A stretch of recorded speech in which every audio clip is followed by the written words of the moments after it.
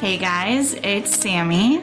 And Robbie. Back again to tell you about another upcoming con. And we're super excited about this one. It's another Indiana one. This one is PopCon. Indie PopCon to be exact. And it's going to be in Indianapolis, again at the Convention Center. Indiana Convention Center. Right in downtown Indianapolis. And Robbie will be there April 26th through the 28th. Yes. We were just at the Indiana Comic-Con, so if you missed us, you get a chance to meet us again at PopCon. Yes, well, at least Robbie. At least me. Ashley will be there. Oh yeah, Ashley will be there. That's an exciting thing. Ashley will be there, so you get to meet a lot of us on the network. Yeah, 2/3. 2/3 of it, yes. There you go. Yeah. So if you're coming to the show, please stop by the Limitless Broadcasting booth. We're always excited to see you. That's all I got. Well, I guess we'll see you guys at the show. Bye. Bye.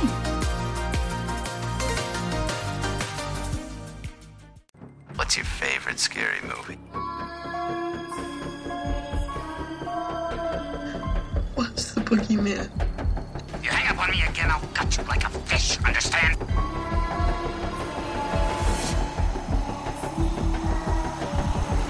It's showtime.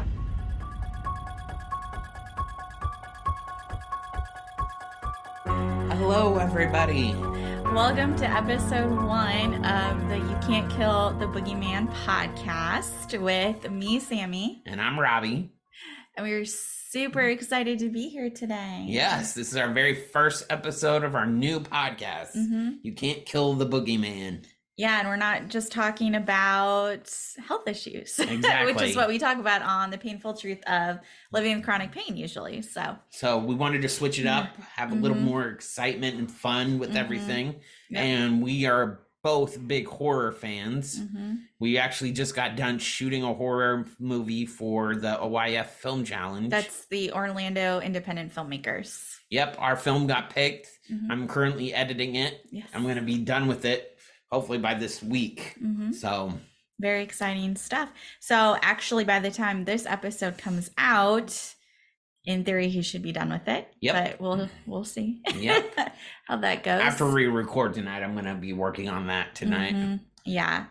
Just as a heads up, the plan is right now probably for episodes to come out every other Thursday. Every other Thursday. So every other Thursday, we will plan to release an episode. So that could change. Might do it more often. Might have to do it less often. But right now, the plan is every other Thursday to have a new episode out.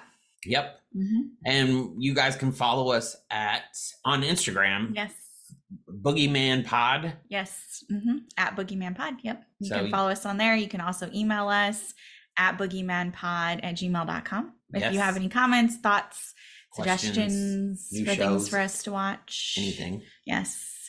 We do have a list started of movies that we're going to go through, and then eventually we will hit a time period when we will be looking, I think, for what our next steps will be. Correct. Yeah, for sure. Correct. So are you ready to start the episode? Yeah, let's just jump in. So we're super excited to kick off today's episode, or the very first episode of our show, with Robbie's favorite scary movie. Don't answer the door. Don't leave the house. Don't answer the phone. But most of all, don't scream. That's right. It's the original Scream. Listen, asshole! No, you listen, you little bitch. You hang up on me again, I'll cut you like a fish, understand? How can you not like the original Scream? Well, let me ask you a question, Sammy. What's your favorite scary movie? Probably Halloween. Yeah? Although Scream has actually grown on me quite a bit over the years, possibly because you love it so much and we've seen it Yeah. a bit more often. I do actually enjoy this movie a lot too. We actually just went out and bought the 5th DVD. The reboot. The reboot. And we'll get into everything and where we rate each movie. Yeah, I kind of figured maybe when we finish up with the last Scream, then we can kind of say what order we put them in. I thought that might be a good time. Also, in general, when we're doing movie reviews for the show, we're not really looking to bash movies. We may not like everything about it or have things that we don't necessarily like about the story or what they did with characters and whatnot. But as a general rule, we are not here to bash filmmakers, because he is a filmmaker, and it's everybody's art and opinion, and just I hate to trash on people's movies, especially when we're not professional movie critics. We're mostly going to talk about things that we like, and we're going to talk about movies that we like. So if you don't like the original Scream, we're not going to complain about it on this show, just as a heads up. Everybody's entitled to their opinion, but you are certainly entitled to your opinion. Yes. Buckle in, it'll be a good show. We have a good show for you guys lined up. All right, so you ready for a summary of the movie? Yes. Okay, so sorry too if you hear any funny noises like that is a dog sneezing. That's Raven. We have 2 puppies in here. Well, I guess Raven's not technically a puppy. She's like 9 years old, but she is feisty enough to be a puppy. Yes, she is very silly. They're 2 German Shepherds. Raven is adopted. We rescued her. And then we have I still call him a puppy, but he's going to be 3 next year in 2023. We got him during COVID. It's Lucifer Morningstar, for those of you who like the show. So we like the show, we like horror, so that only goes well with it. Yeah, so when you're watching this on YouTube, so sorry, you might hear some funny noises like the dog sneezing. It happens, but we let them in here because they would prefer to be in here versus outside the door where they may bark and make other noises. Exactly. All right, so ready for the summary. Here we go. The sleepy little town of Woodsboro just woke up screaming. There's a killer in their midst who's seen a few too many scary movies. Suddenly, nobody is safe as the psychopath stalks victims, taunts them with trivia questions, then rips them to bloody shreds. It could be anybody. Dun, dun, dun. Like it? So much fun. All right, so release date. This movie came out December 20th, 1996. That's right, it was a Christmas movie. Yeah. Which is always funny to think about. Actually had a great box office because of the releasing time. It is rated R, of course, for violence and the strong graphic horror, gore, and language. Makes sense, right? The genre, obviously, it is a horror comedy. Director Wes Craven, who Robbie loves. Definitely one of his favorites, right? Yeah. I'm not mistaken. Yeah. Producer was Kathy Conrad and Carrie Woods. Writer was Kevin Williamson, who we will see pop up a few more times. Definitely. And as Robbie said, opening weekend, the movie made $6.3 million. So not a bad weekend, especially in 2006. 96. Yeah, a little bit further back. No worries. But that's great in 96. Its box office gross in the USA was $103.7 million. That's excellent. Especially because its budget was $15 million. So it definitely made its movie back. It made about half of its budget back just in the first weekend. Yeah. Not quite half, but it's probably why they decided to give it another show, a sequel. Yeah, some more. Yeah. Its runtime is 1 hour and 51 minutes, and it was distributed by Dimension Films, which is Miramax. But bonus question, what big production company owns Miramax? If they want to put out an R-rated film, which production company is it? Who is the big studio that owns it? Do you want me to answer? Yeah, who do you think it is? It's Disney. You're right. Anytime Disney just can't come out and say, we want to produce an R-rated movie. So they distribute it on their Miramax brand. So it's their subsidiary company that does with all their R-rated movies. Yep. So when you see that, no, Disney owns it. So Scream is a Disney movie. Yeah. In my mind. Yeah. Goes along with my other podcast, right? So it all ties in together. Just if you don't know, I do the Pixie Dust Twins podcast. Go check it out if you like Disney movies that are not horror movies. Right. And do it with my best friend Ashley. So that's another drop right there, another plug for you. All right. So I look up every show we'll do. I've looked up ratings, but I only look on Rotten Tomatoes and IMDb because otherwise it's just too much effort for me. So the Official critic score on Rotten Tomatoes was 79% for this movie. Audience score also 79%, and IMDb had it at a 7.4 out of 10. So it's pretty good. That is pretty good. Yeah, so I was just like, okay, yeah, I could see that and I understand it. Yeah. All right, so filming locations. That's always something interesting to kind of look into. Filming locations included Glen Ellen, Santa Rosa, Healdsburg, Sonoma, and Tomales, California. Okay. The house of Barrymore's character is situated southeast of Santa Rosa on Sonoma Mountain Road, directly facing the house used in the horror film Cujo. Wow. Fun fact and tie-in there for you. Who Did knew? not know that. The home of Sidney Prescott is located near Calistoga. I'm so sorry if I'm saying these wrong. North of Santa Rosa. Tatum's house is situated on McDonald Avenue in Santa Rosa, next to the houses used in Pollyanna, which is a 1960 movie, and Shadow of Doubt from 1943. So makes sense. Obviously, they're going to be using houses, reusing houses in the same area of places that they filmed before, because that's Hollywood for you, right? Right. It makes sense. The home of Stu, which is the location for the entire third act, is a house on Tamales Road, east of Tamales Bay, that had only recently become available after the death of its owners. Really? That's actually pretty funny. Yeah, I thought that was a very interesting little fact right there. That's how they got that house. Okay.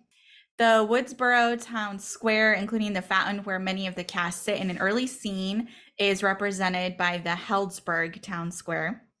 Okay. And I think that's if I'm not mistaken, that's after they get all interrogated by the police. Yeah, they're at chilling. They're like, how do you gut somebody and everything? And there's that whole gross conversation about putting your liver in the mailbox. Yeah, organs in the mailbox. Yes. And they make all sorts of jokes about it, and Sydney is not amused. Right. Yes.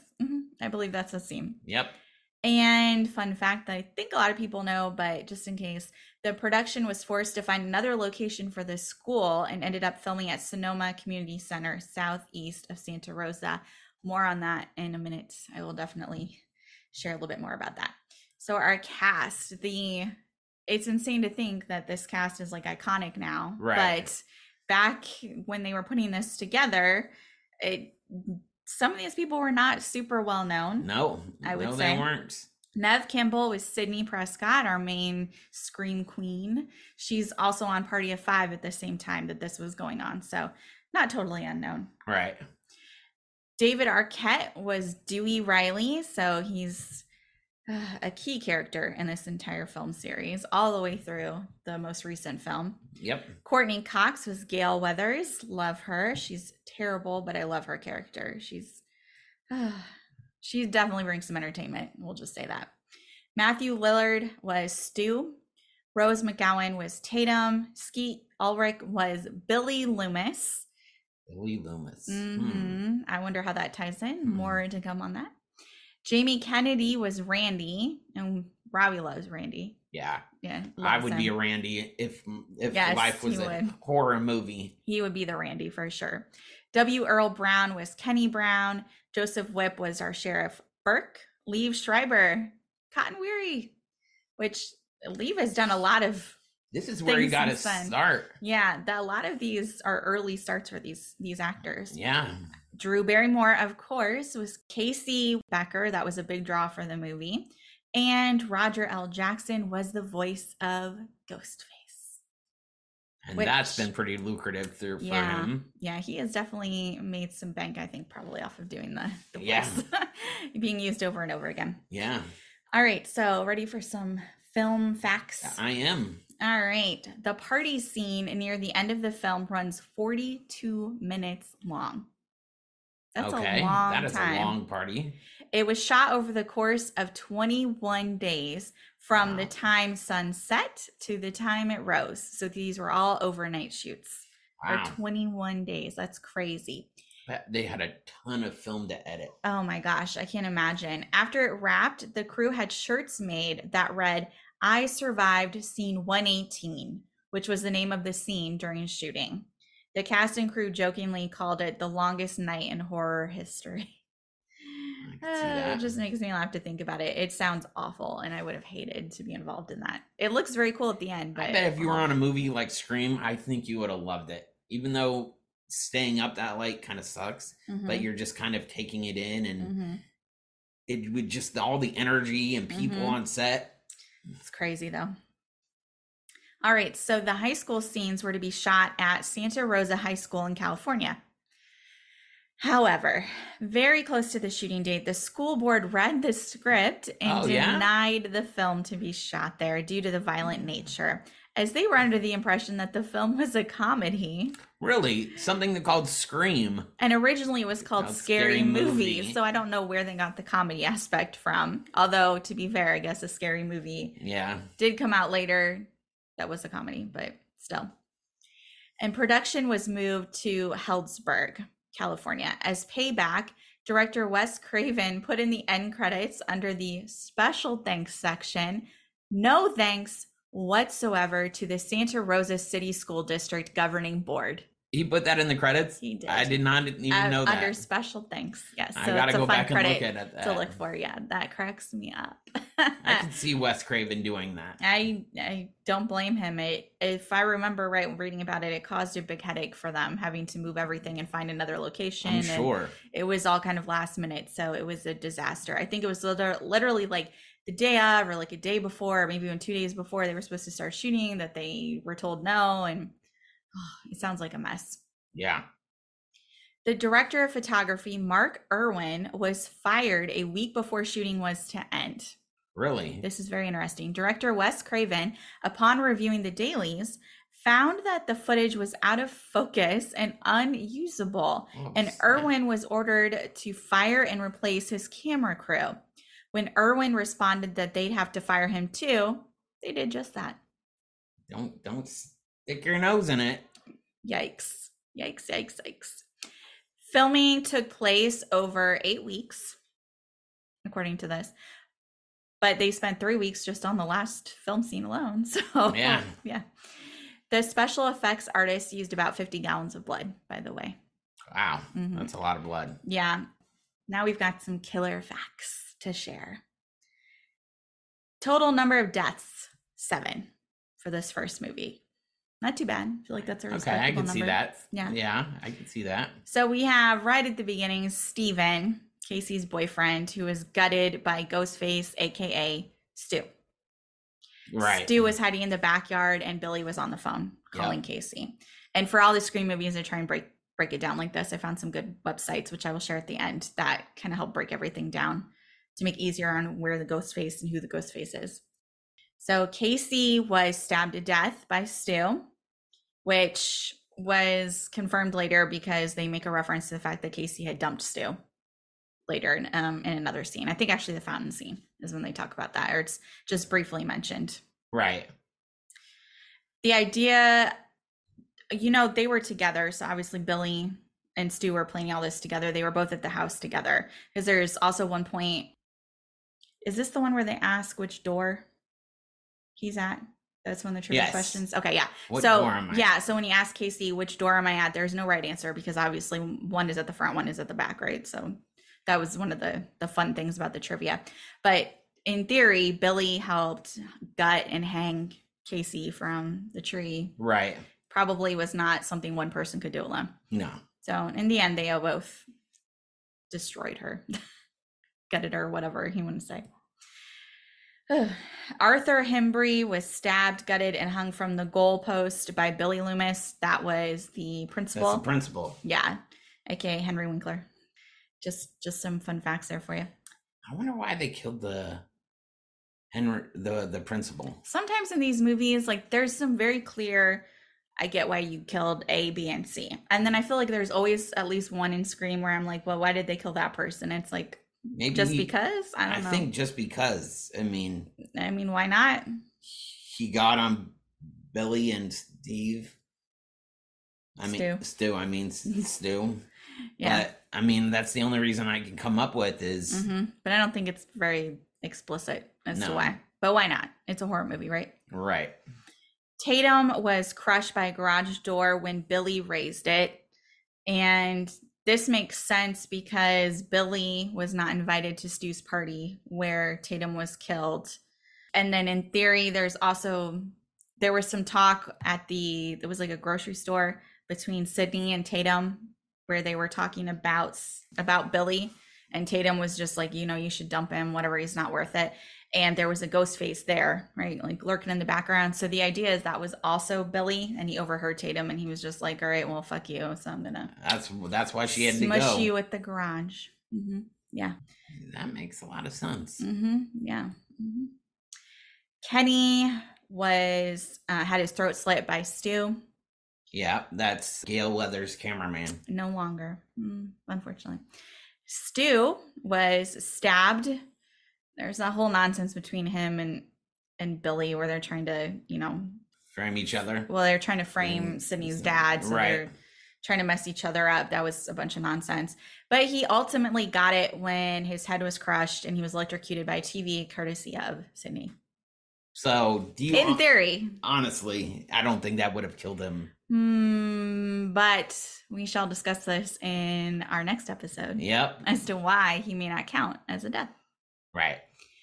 Billy was stabbed, obviously, same thing, stabbing each other, and then he got attacked a lot by Sydney, and he eventually was shot in the head, and that was what ultimately killed him. Sydney shot him in the head. Mm-hmm. Okay. Yeah. Because it was Gail shot him, but that didn't kill him because right. they always come back. Right, and he jumps up and she shoots him. Yep. Mm-hmm. Yep. It was so Randy, she was ultimately Gail, and Sydney at the end. Mm-hmm. And Dewey. Dewey got stabbed in the back. Yes. So when Sydney was attacked at her house, Stu attacked her in the costume. Billy was on the phone with her. And we know this because Billy came in through the window and dropped his phone. Right. And that's why he should have been arrested. Right. But it didn't work out because they let him go. Right. But it was right there, right in front of you. The call when she was at the Riley house, so when she was spending the night with Tatum, Stu called Sydney to clear Billy's name, basically, to try and take the heat off of him since he had been arrested already. Because at this time, obviously, no one was aware that there would be two killers. Right. Mm-hmm. In the bathroom, I read that it was probably Billy because if you look at the pants and the shoes, it looked like the same clothes that Billy had on. Okay. I don't know how true that is. I've also heard some people think that ghost face wasn't real and Sydney just was freaking out and imagined it and he never was actually in the bathroom. So take it as you will, however you interpret that scene. I don't know. I assumed there really was a ghost face. Me too. But I did see on the internet some people were like, oh no, it's just a figment of her imagination. So she just made it up because she was freaked out. So stressed out? Yes. Okay. So yeah, whatever you believe. Dewey was attacked by Billy because he was inside the house when Dewey was going into the house. And at that time, Stu was down to checking on Gail, who'd gotten in a car crash. Right. To see if she was dead. Right. And then Randy saw him, which is why when they come back and Sydney's trying to figure out what's going on, Randy's just like, it's Stu. And of course, at this point, Sydney doesn't know what to believe because then Stu's saying, no, it's Randy. But like, Randy was right. Fuck you both. Mm-hmm. But Randy was right. Mm-hmm. For sure. Yeah.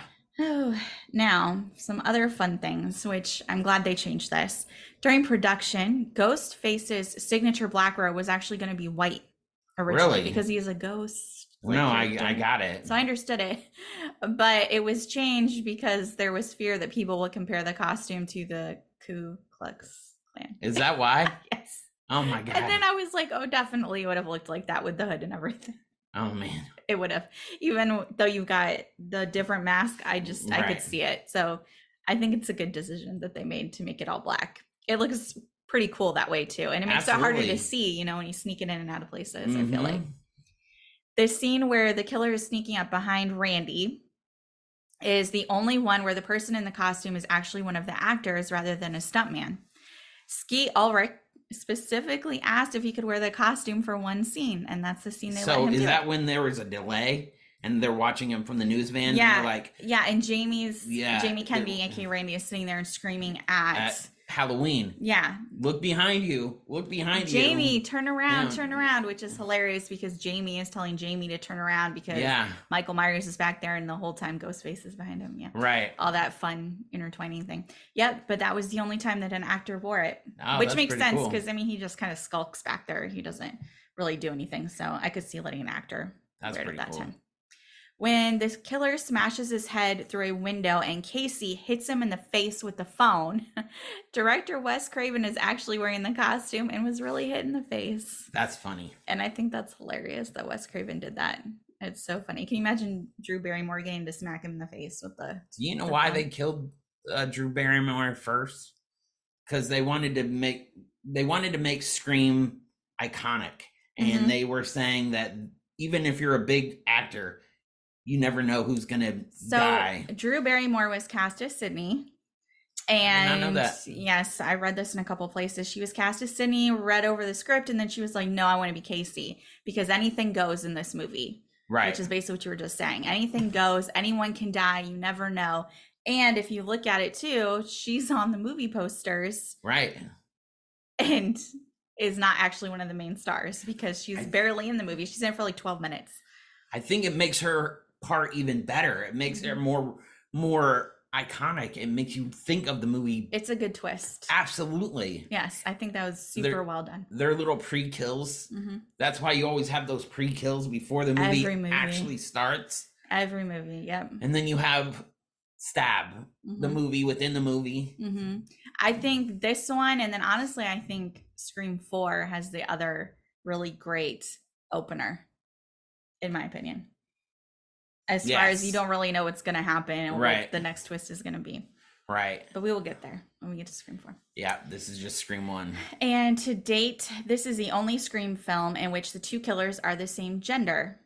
Billy and Stu are both male, but after this, you always have one woman and one man. Yes, you do. Yeah.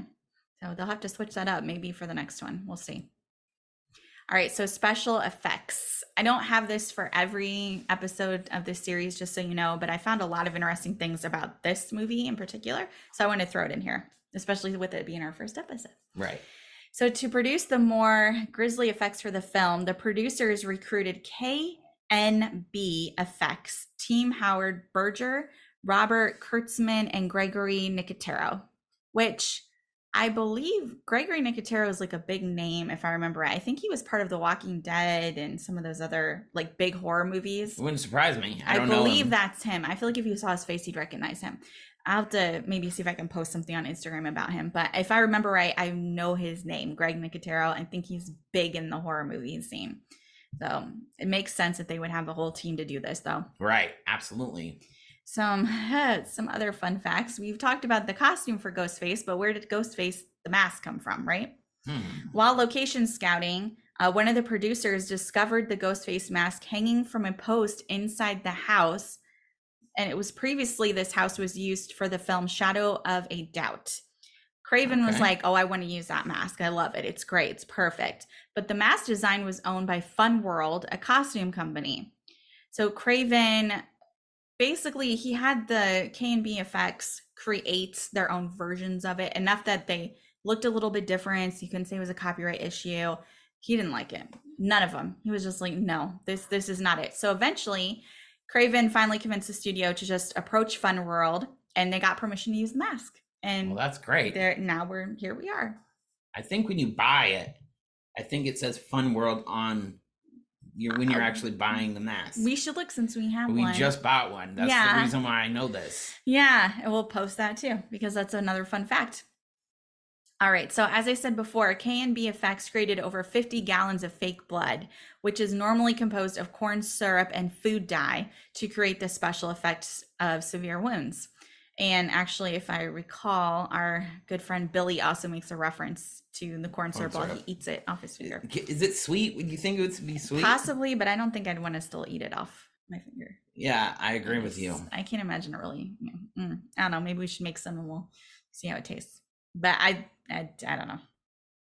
Two of the most complex special effects in the film were the corpses of Barrymore and Walls, so Casey and Steve, her boyfriend. To allow Steve to continue to move and feign death while displaying the wound, K&B designed a chair with no back. So the actor would kneel behind it while his upper body and head and arms were positioned within the chair seating area. If you saw it from the side, he was actually behind the body, you know, with the guts and all that stuff. Okay. It was an act, which makes sense because obviously they couldn't cut him open, right? An anatomical model representing the character's torso and legs was positioned in the chair and disguised so that the actor's upper body and model appeared to be one piece. Okay. The fake abdomen was filled with rubber, latex, and gelatin pieces smeared in fake blood, the internal organs, which could then fall out and fall free.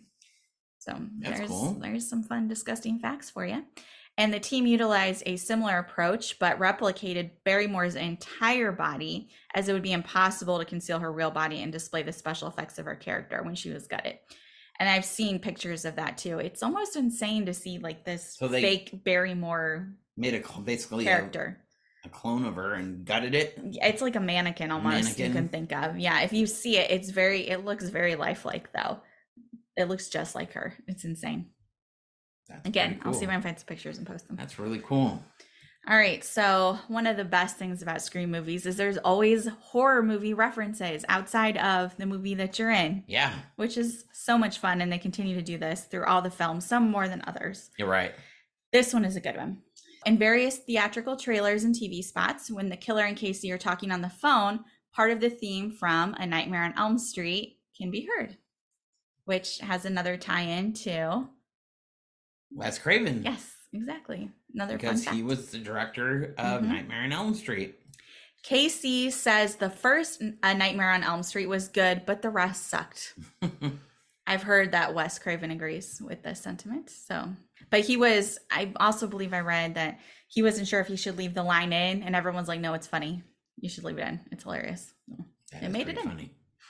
Joseph Whipp, who plays Sheriff Burke in Scream, also plays the sheriff in A Nightmare on Elm Street. So lots of tie-ins there. Makes sense. Wes Craven makes a cameo in the movie. I'm sure lots of people know this, but just in case, he played Fred the janitor, and you can't miss him because he's wearing a red and green striped sweater, just like Freddy Krueger. And the hat, too. And the hats. And he has a beard on him. Yes, true. And he has a beard. So he kind of disguises like himself. But that's him. And those are the actual clothes from A Nightmare on Elm Street. Yep. Which, again, pretty sure it makes sense he had access to that. I could see that. Mm-hmm. When Billy sneaks into Sydney's room through her window, startling her, he comes in basically in a way that looks just like when Glenn snuck into Nancy's room in A Nightmare on Elm Street. So another Nightmare on Elm Street tie-in. Kind of the same thing. And that would be... I don't remember who played Nancy, but I believe Johnny Depp was Glenn. Yeah. In that movie. So right. Yeah. Which that is was another Johnny Depp's first movie. Their fun fact. I did not know. First movie for Johnny Depp. And it's kind of funny because Skeet kind of looks like Johnny Depp. So there's kind of another little like almost. You're right. He does. Yeah. They kind of look similar. And when Billy comes in, he says that he came over because he was bored. He was just sitting at home watching a TV cut version of The Exorcist. Another tie-in right there. Speaking of The Exorcist, Linda Blair makes an appearance as well. There's a reporter who says, people want to know. They have a right to know. That's Linda Blair from The Exorcist. Yes, it is. And she also was cast in Wes Craven's Summer of Fear in 1978. So there you go. Lots of tie-ins right there. Yeah. When the killer calls Casey, he asks her, who was the killer in Friday the 13th? This is actually a trick question. Mm-hmm. Who is the killer? Does she get it right? No, she does not. Says Jason. And the answer is? Mrs. Voorhees. Jason's mom. Jason's mother. Mm-hmm. She does not get that right. Stu and Tatum had an argument about Casey and Steve's killer. Stu said that it was a male, but Tatum said it could be a girl, citing Basic Instinct as an example. Billy mentions Hannibal Lecter, and they never decided why he liked to eat people. Oh, disgusting. Just super gross. Casey says that her favorite scary movie is Halloween. Yep. I guess I have that in common with her. They obviously, as we've talked about, they watch Halloween. They actively talk about Halloween, the movie, at the party at Stu's house. Yep. It's a whole big plot point with Randy. Yep. The song that Billy puts on when he and Sydney are making out in her room is a cover version of Don't Fear the Reaper, which was featured in Halloween in the scene where Laurie and Annie are driving to their babysitting jobs. There's lots of John Carpenter Halloween tie-ins with these movies, in case you haven't picked up on it. You have to be up on them or you'll never notice it. Yeah, there's a lot of these that I feel like, would not have picked up on. Yeah. At the beginning of the movie, when Casey's parents come home to find something wrong, her father tells her mother to go to the McKinseys. It's the same thing that Laurie told Lindsay and Tommy to do in Halloween. Oh my goodness. It's crazy. I did not put that together. Isn't it That's crazy? Crazy. Yeah, same line. Yeah. Same thing. Billy's surname, Loomis, as we kept referencing, Billy Loomis, is the same as Donald Pleasant's character in Halloween. Yep. So there's your other tie-in right there. And the Loomis also comes from Marion Crane's lover in Psycho. So there's lots of tie-ins there. Lots and lots of tie-ins. Billy Loomis quotes Norman Bates saying, "We all go a little mad sometimes." And when Tatum encounters the killer in the garage, she thinks it's Randy. So she says, "What movie is this from?" "I Spit on Your Garage," which is I Spit on Your Grave. Yeah, that one I did get. So there's like 1 out of like a million that I picked up on. And Billy Loomis, I guess I got that too. Sydney mentioned, oh Lord, this is one of Robbie's things. Sydney mentions the town that dreaded sundown while she, Dewey, and Tatum are buying food for the party. And this dude... Have you ever seen that movie? No. Has anybody ever seen Town of the Dreaded Sundown? I feel like no. If you haven't, stop what you're doing and go watch it. This guy, we're watching it, and he brings it up to me, and I'm like, first of all, I don't remember this stupid fucking line. It's like randomly mentioned in the movie. I don't remember this. And he's looking at me and like, I'm ridiculous because I don't know what he's talking about when he's bringing up the town that dreaded sundown. So here you go. I threw it in here. I made sure I referenced it for you. Even better. All right. Oh my goodness. We mentioned this before when Billy's licking the fake blood off his fingers. And he says it's actually corn syrup and food coloring, the same stuff that they used as pig's blood in Carrie. Yep. There's another tie-in for you. As Stu and Billy reveal themselves to Sydney as the killers, they stand head to head, which echoes a famous still photo from the film The Thing with Two Heads from 1972. Oh man, I didn't get that either. No, but it does look very creepy. So yeah, I could see why they did that. You know, you can where that scene was shot, the house, you can actually rent it as an Airbnb. I'm sure you can. I think we should definitely do that. Maybe someday. There are a lot of films that are briefly mentioned during a scene in which Billy and Stu visit Randy at work when he's at the video store. Films that Randy mentions include Candyman, The Howling, Prom Night, Everybody's All-American, and Frankenstein is showing on the TV monitors inside the video store as well. Now, let's be honest. Who misses video stores? They were fun. They were a lot of fun, especially back in the day. You would go get your popcorn, your videos, and you'd be set for the weekend. Yeah, for those Gen Zers who never got a chance or younger. You're missed out. It was a thing. Yeah, it was fun to go and pick and look through the movies and not anymore. Everything's so accessible. The Blockbusters, everything. Yeah. You'd always get popcorn and soda and like taffy. Because they had it right near the register. Yeah, it was just like going to the movie theater. The same snacks and everything were there. Yep. Except you made your own popcorn, but still. It was a lot of fun. It was. You guys missed out. And during that party scene, when partygoers are struggling with which movie to watch, the possibilities include The Evil Dead, Hellraiser, The Fog, and Terror Train. So there you go. Lots and lots of other references to other movies. Lots of them. Now we just have some general trivia that didn't really fit into those other sections. So we've already mentioned this. The original title was Scary Movie, which they changed. I believe I'm glad they did. I want to say the studio was like, about the name Scary Movie, and then they came up with Scream. Yeah, I'm glad they changed it. But Scream's a good title. I like it. Henry Winkler, we mentioned he was the principal. Yeah. So if you don't know who Henry Winkler is, Google him. But he was in Happy Days, The Fonz. He's the Fonz. When he opens his closet door during his scene, there's a black leather Fonzie jacket hanging up. Thought that was pretty funny. And he also looks in the mirror and he does like the Fonzie move with his hair. Yeah. The same sort of thing. Yeah. So that was pretty funny too. Fun little tie-ins there. Matthew Lillard was cast as Stu by chance after he accompanied his then girlfriend to an unrelated audition taking place elsewhere in the same building. The casting director, Lisa Beach, saw Lillard in the hallway and asked him to audition for the part. And he got into the role with incredible ferocity, which he does throughout the whole movie. So I could definitely see him doing that for the audition too. Wow. Yeah, he's got a lot of energy at the end of the day. I can see that. I mean, he seems like he probably still has a lot of energy. Yeah. Even all these years later. Drew Barrymore and Neve Campbell never met Roger Jackson, the actor who played the voice behind Ghostface, before shooting commenced. Whenever they're talking on the phone to the killer, they're actually talking to him. So he was somewhere offset. Yeah, he was actually speaking to them directly on the Wes phone. Craven did that, so it's more creepier. Mm-hmm. And actually, none of the cast met him because, as you said, Craven thought it'd be better to bring out the shock reactions that he needed. Mm-hmm. So you didn't want to meet the guy because I'm sure he was much nicer in person than he sounded on the phone. Yeah. And Courtney Cox actually approached production to pursue the role of Gail.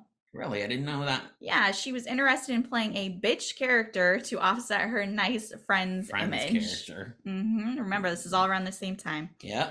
And that image, the nice character, is actually the main reason why production initially refused to even consider her for the part.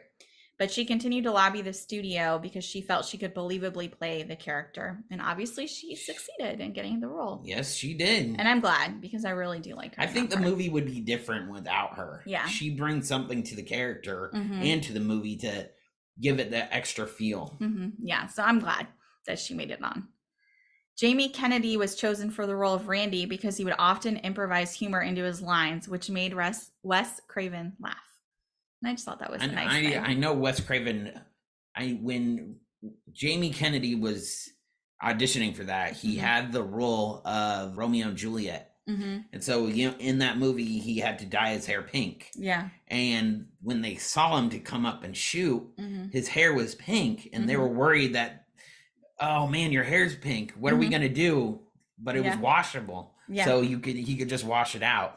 But that was one of the things they were really worried about. They didn't want him to have pink hair as Randy. Right. That makes sense. I don't think it would have fit the character. No. Mm-mm. Did you know that the use of caller ID increased more than threefold after the release of this film? Say that one more time. The use of caller ID. Caller ID, okay. Increased more than threefold after the release of this film. Sure. And I can see why. Yeah. Yeah. Yeah, makes sense. The film was released in December, 5 days before Christmas. As we said, the studio did this because during the holiday season, family-friendly movies are usually released. Yep. That's all there is to see, right? The studio wanted to give the horror audience something to go see during a time when there would be no other horror movies. Yep. I mean, think about it. If you would have done it in October, chances are Halloween would have been out. Or something similar to that. And so doing this, it gave all the attention to Scream. And that's why. It opened at number 4 with 6.4 million, as we said, which made the studio think that the film had flopped. But there was a lot of good word of mouth. And so it became more successful at the box office. And as we said, it actually made a lot of money at the end of the day. Yeah. Every week it went up or it stayed in the same place at the box office. And by the end of its run, we said it made over $100 million. So yeah, that is one of those things. And it's so different nowadays too, because now everyone can just go see the movie and you instantly can see what everyone's thinking, right? Where it's TikTok or Instagram or news stories on Google, you can see. But in 1996, there wasn't like that. So it would literally have to be like, oh, maybe you read something in the newspaper, or your friend went to go see it, or your friend's friend went to go see it and said, oh, you guys should check out this movie. Right. So it really was, when they say word of mouth, it was really word of mouth. Yeah. It's not the same like it is today, where it's more instantaneous. Right. All the TikToks and Instagrams and Facebooks, we didn't have that back in the day. A little bit different, yeah. Which I think that's cool that it worked for this movie. Wes Craven had initially turned down the film. Did you know that? I did know that. He was busy developing a remake of The Haunting and was considering distancing himself from the horror genre in general. He was confronted by a young little boy fan who was about 10, and the boy supposedly accused Craven of going soft and that he had more guts back in the day when he was making movies like The Last House on the Left. I don't know how true this is, but this is a story. So that pushed Wes Craven over the edge, and then he called Miramax back and was like, all right, I'll do Scream. That's cool. I hope that's true, though, because it's big hilarious. ups to that little kid. Yeah, you wouldn't have Scream without you. Super funny. The film was sent to the MPAA, who does the film ratings. You're right. You know, over 9 times for reconsideration, as they were going to slap the movie with an NC-17 rating. That would have killed your movie back in the day. With each time, the MPAA made Wes Craven cut out more of the film's gore and heavy shots. Bill Weinstein eventually had to step in, which secured them the R rating. Wes Craven wanted to know, what did you say to them? How did you get them to finally give us the R rating? And apparently, Weinstein told the raters to view the movie more as a comedy and not as a horror film. And this changed their viewpoint. So I guess when the school thought it was a comedy, maybe they were right. Maybe. It definitely has comedy elements, but it's still a horror film. But anyway, so as I said, Drew Barrymore was originally cast as Sydney and was eventually played by Neve Campbell. But Drew insisted that she play Casey, a victim in the opening scene, because it would make the audience think anything could happen. And she was given top billing on the posters to mislead the audience, which we kind of talked about. But still very cool. The best thing about Scream. Mm-hmm. Can you imagine the first time you going in 1996 to see the movie and you have no idea that Drew Barrymore is about to get it? I know, right? In the first 12 minutes of you the pay film. for it because of Drew Barrymore, and then she dies, and you're like, what the fuck? Mm-hmm. Super funny. Super cool. Oh, so creative. I love it. It was very cool. When Sydney comes out, this is towards the end of the film, when she comes out of the closet and she stabs Billy with the umbrella. Do you remember? She's dressed as Ghostface at this time, and she attacks him with the umbrella. So the stuntman was supposed to hit a pad that was on Skeet Ulrich's chest, which makes sense, right? There's going to be an area where he needs to hit. The first hit made it on the pad, but the second one slipped, and the stuntman really hit him in the chest. He really hit him. Wow. Which is a big deal because the actor has metal wiring beneath his skin from an open heart surgery that he had as a child. And it causes him intense pain if it's struck or has pressure applied to it. So when the umbrella really hit him in the chest, his shocked expression and scream of pain were real. It was genuine. Really? I did not know that. And Wes Craven kept it in because he liked the authenticity. So did they? I'm sure they had to cut after it. I would imagine so. The poor guy. What you do for cinema. Yep, but it made it in the movie. And I know I told you this not too long ago. In this scene where Billy throws the phone at Stu, the fake blood on Skeet's hands were so slippery that the phone actually slipped out of his hand and then accidentally hit Matthew in the head. And his reaction as Stu is also, if I remember right, real. Right. It's just like, basically you hit me in the fucking head with the phone. Are you serious right now? Right. Yeah, because it wasn't supposed to happen. I thought that was scripted before you told me that. Yeah, and that makes me laugh too, just the way he did it. But it's in the film now. So. Yeah. All right, so some favorite quotes from the movie. You may have more different ones. Obviously, I know your favorite one. What's your favorite scary movie? No, do you like scary movies? Do you like scary movies? Is another big one. You never told me your name. Why do you need to know my name? Because I want to know who I'm looking at. I love that. It's so creepy. Oh my goodness. Gives you chills. And what do you want? To see what your insides look like. Yeah, it's so gross. Ghostface has so many rude things to say. Tatum, I love this. No, please don't kill me, Mr. Ghostface. I want to be in the sequel. Did not work out for her. No, she did not make it to the sequel.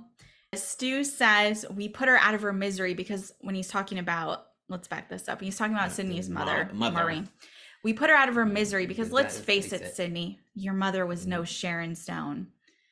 Oh, that's one of the best lines of the whole movie. Another classic. No Sharon Stone. Another classic. Robbie could probably quote the entire movie, but yeah, that's some of the best ones.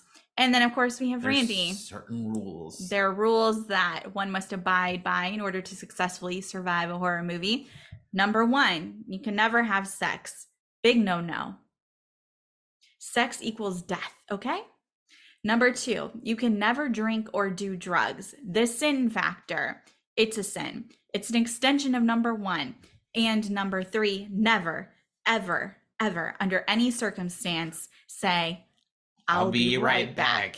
Because you won't be back. You won't. And funny thing is, when you see our movie for the OIF, this scene will tie into our movie. Yes. So we'll post our movie when it comes out so you guys can see it. Yep, got some inspiration there. So, and Robbie frequently likes to say this last line to me from Ghostface. If you want to do your lovely little thing, no, you listen to me. No, you listen to me, bitch. If you hang up on me again, I'll gut you like a fish. So pleasant. That's great. So pleasant to listen to. Oh boy. So that's all the fun behind the scenes facts and trivia that I had, but any general thoughts that you want to share about the movie? If you've not seen this movie, definitely go out and see it, rent it. It's on HBO. You can rent it, or you can view it on HBO. I think it's on Amazon as well. We own it. So. I own all of them because I like the DVD commentary because I wanted to know everything about this movie, Wes Craven, how he shot it. Yep. Like with me is I like to watch the movie with the commentary on because it's like a 2-hour film school and you get to realize like, why did they set up this shot? Why did they do this? Why did they do that? And it's got fun behind the scenes things, and there's always deleted scenes and whatnot too on the DVDs or Blu-rays. Exactly. I mean, I'm glad they actually decided to put out another one, even though Wes Craven passed away. That was the holdup of why the franchise hasn't moved forward. But I'm glad we'll talk about that film when we get there. I'm kind of jumping the gun here. Yeah. But I'm glad that we got over that hurdle. So. Yeah. And I think what's fun too about Scream is there's the whole whodunit aspect. This is not Michael Myers. Right? Or Leatherface. Or Jason. Or Freddy. Where you're just like, oh, it's a scary monster coming to get me. This is, okay, Sidney knows this, well, 2 people, but, you know, for most of the movie, you think it's one. You're supposed to think it's one person.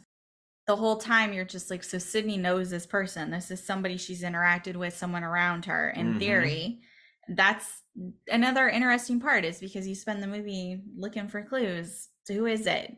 Am I right? Am I wrong? Like, Billy got arrested. He had the phone. It's definitely him. But then Billy gets released because she gets another phone call. And you think, oh, it wasn't him, not knowing.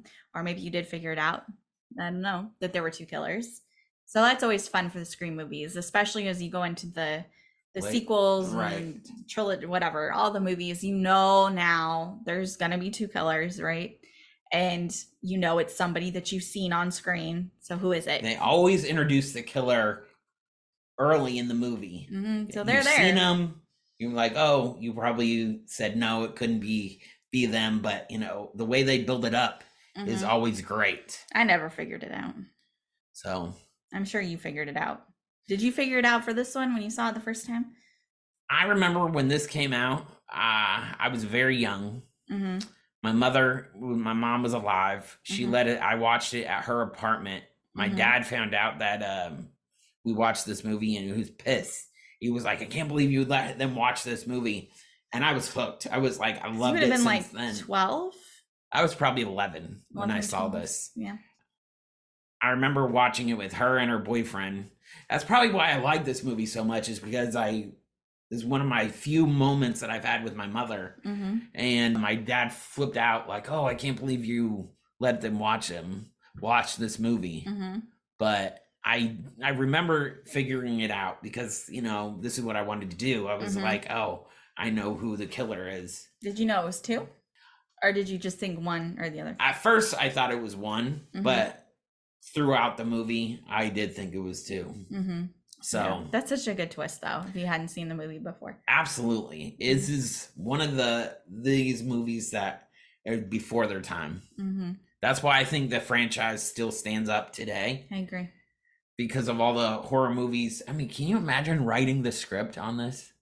Kevin is insane. Having to know all the horror movie stuff and tying in this line, tying in that line. And it's crazy. The whole fact that now you've got 2 killers who are dressed exactly the same. So now in your mind, you always have to know who's where. To know. We don't really know which killer is which. You can figure it out as we proved. But Right. at the end of the day, you have to know doing the script, like, okay, this is Stu as Ghostface, this is Billy as Ghostface. Can And you imagine shooting this, like the production schedule? Okay, you're in the suit, blah, blah, blah. I think from what I understood, though, it was from what I also, I think, read in here too, it's basically stuntmen the whole time. So it was Right. one person really in the suit, but, Right. you know, it's not really. The characters alternate who's in the suit. They're paying their actors too much money to actually be in there. Plus, they got to do all that running around in that ridiculous robe, and you don't Right. want them tripping and hurting themselves. And, Then you have time off Yeah. from the shoot. So it makes sense. Yeah, because Ghostface is never, Who do you think it is? well, I was going to say it's never particularly graceful, but also that. Right. Ghostface falls over things a lot, runs into things, gets knocked over and He gets shoved. hit, and you're just like, really? You can't take this person? When you're It's watching the it, best. you're just like, how can you not just like beat up this guy and I keep think- it moving? I think this is why I like it too. It's like the Michael Myers thing, where Michael like walks so fucking slow everywhere, and no one can outrun him. And it's like the same thing. Ghostface never has his shit together, Right. but no one can escape him. Right. Sydney, okay, to be fair, Sydney, but everybody else, I'm just like, how are you getting stuck by this guy? I'd be gone. Boom. People, in horror movies, you're running up the stairs when you should be running outside. Which Sydney makes a big point of in this movie too. It's another fun line when she's Yeah. explaining why everybody is an idiot in horror movies, and then proceeds to do the same thing. Absolutely. She didn't Yeah. take her own advice. No. Well, to be fair, she did try and go out the door, and then she couldn't get the door unlocked or whatever. Right. So yeah. So then she ended up going upstairs. But still, not a smart move Right. when you're in a scary movie at all. So, again, if you've not seen this movie, definitely check it out. So much fun. So much fun. Yeah. Wes Craven is a very iconic director. Rest in peace, Mhm. Wes Craven. Thank you for Scream, the franchise. And Mhm. we're excited to do Scream 2 next. Yeah, and just in case you want to look up any of the fun facts that we shared today, behind the scenes stuff, again, if you buy the movie, that's a good Yep. reason to Yep. to purchase it for some of the stuff like the commentary and whatnot. Also, of course, I used IMDb, Rotten Tomatoes, Scream Wiki. There's also this great one called Dead Meat Wiki, which will include like kill counts and who did what with the Really? I kills. didn't know that. Oh, I'm so glad I found them because it helps a lot when I'm trying to put this together. So shout out to them and whoever put the articles together for all the Scream movies. It's a lot of work, I'm sure. Oh, yeah. Yeah. Very But much yeah, so overall, love this movie. 2 thumbs up. 2 thumbs up. Yeah, for we sure. watch it every year, Every Halloween. at and- least once a year. Sometimes we watch it even more. Like, if we Yeah. can't figure out what we want to watch, oh, let's just watch Scream. Mhm. Even in December, we'll Mhm. watch it. Yeah, it's fun. It's a fun movie. So, yep, definitely check it out. Thank you and- for tuning in to our first episode. Yeah, for sure. Please come back for our second one. What Yes. what movie are we going to be doing? Well, as you said, Scream 2. Yeah, you're gonna knock out all the Scream movies. That's the plan. So just as a little feature reference, we're gonna do all of the Scream movies, then we're gonna move into Halloween. Halloween will be a little tricky because we all know what a hot mess Yes. the whole Halloween franchise is. So we're gonna kind of stick Absolutely. with the John Carpenter character. We're not gonna Right. include like Rob Zombie's version just yet. We will come back to him at a Right. later date. Eventually, we'll do Rob Zombie as a whole Yeah. because I love Rob Zombie as a director, movie producer, Mhm. horror director. Yeah. He's just like Wes Craven. He should get his own genre. Yeah, the and plan- subcategory. The way I kind of figured we would do it is, well, we're going to start off with Scream, and then we'll run through a bunch of the Halloween movies, and then we'll start doing just director focused. So we'll come Right. back to Wes Craven and look at some of his other movies that he's produced. Well, Right. obviously Rob Zombie's on the list. There's more John Carpenter films we want to take a look at. Jordan Peele, we'll go ahead Jordan and Peele, knock those exactly. out too. So yeah, we've got a lot of plans. A lot of shows to come. So this is just the first one. So thanks so much Thank for you. listening. Yeah. Yes. Thank you guys. All right, we will see you next time. Bye.